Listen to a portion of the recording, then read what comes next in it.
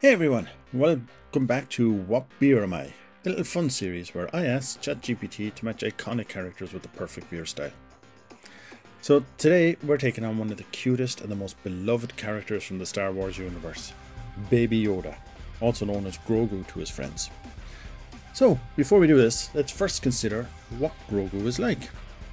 So Grogu is known for his adorable appearance and childlike innocence, as he travels through the galaxy with its guardian, the Mandalorian. With that in mind, what beer style would you think he is? Personally, I was thinking maybe a spontaneous beer like a classic Lambic. But ChatGPT landed on a beer style that it thinks is a perfect match. The Hefeweizen. Now, for those not in the know, that's a German-style wheat beer that's known for its light, refreshing taste and cloudy appearance. It has a fruity and spicy flavour profile, with hints of banana, clove and vanilla. Why is this so perfect, ChatGPT? And tell me in an Australian accent if you would. I think the light and refreshing taste of a Hefeweizen could symbolize Baby Yoda's playful and innocent nature.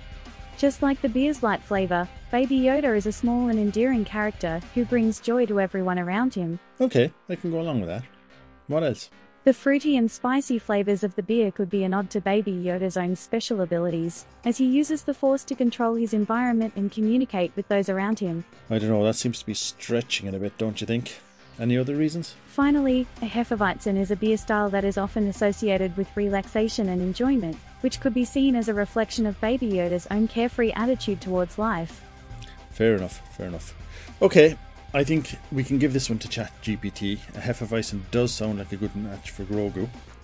What do you think? Let me know in the comments if you agree or if you'd have picked a different style. And thanks for watching. Don't forget to like, comment and subscribe for more videos like this one, as well as our much more in-depth and longer brewer chats and plenty more. So until next time, sláinte.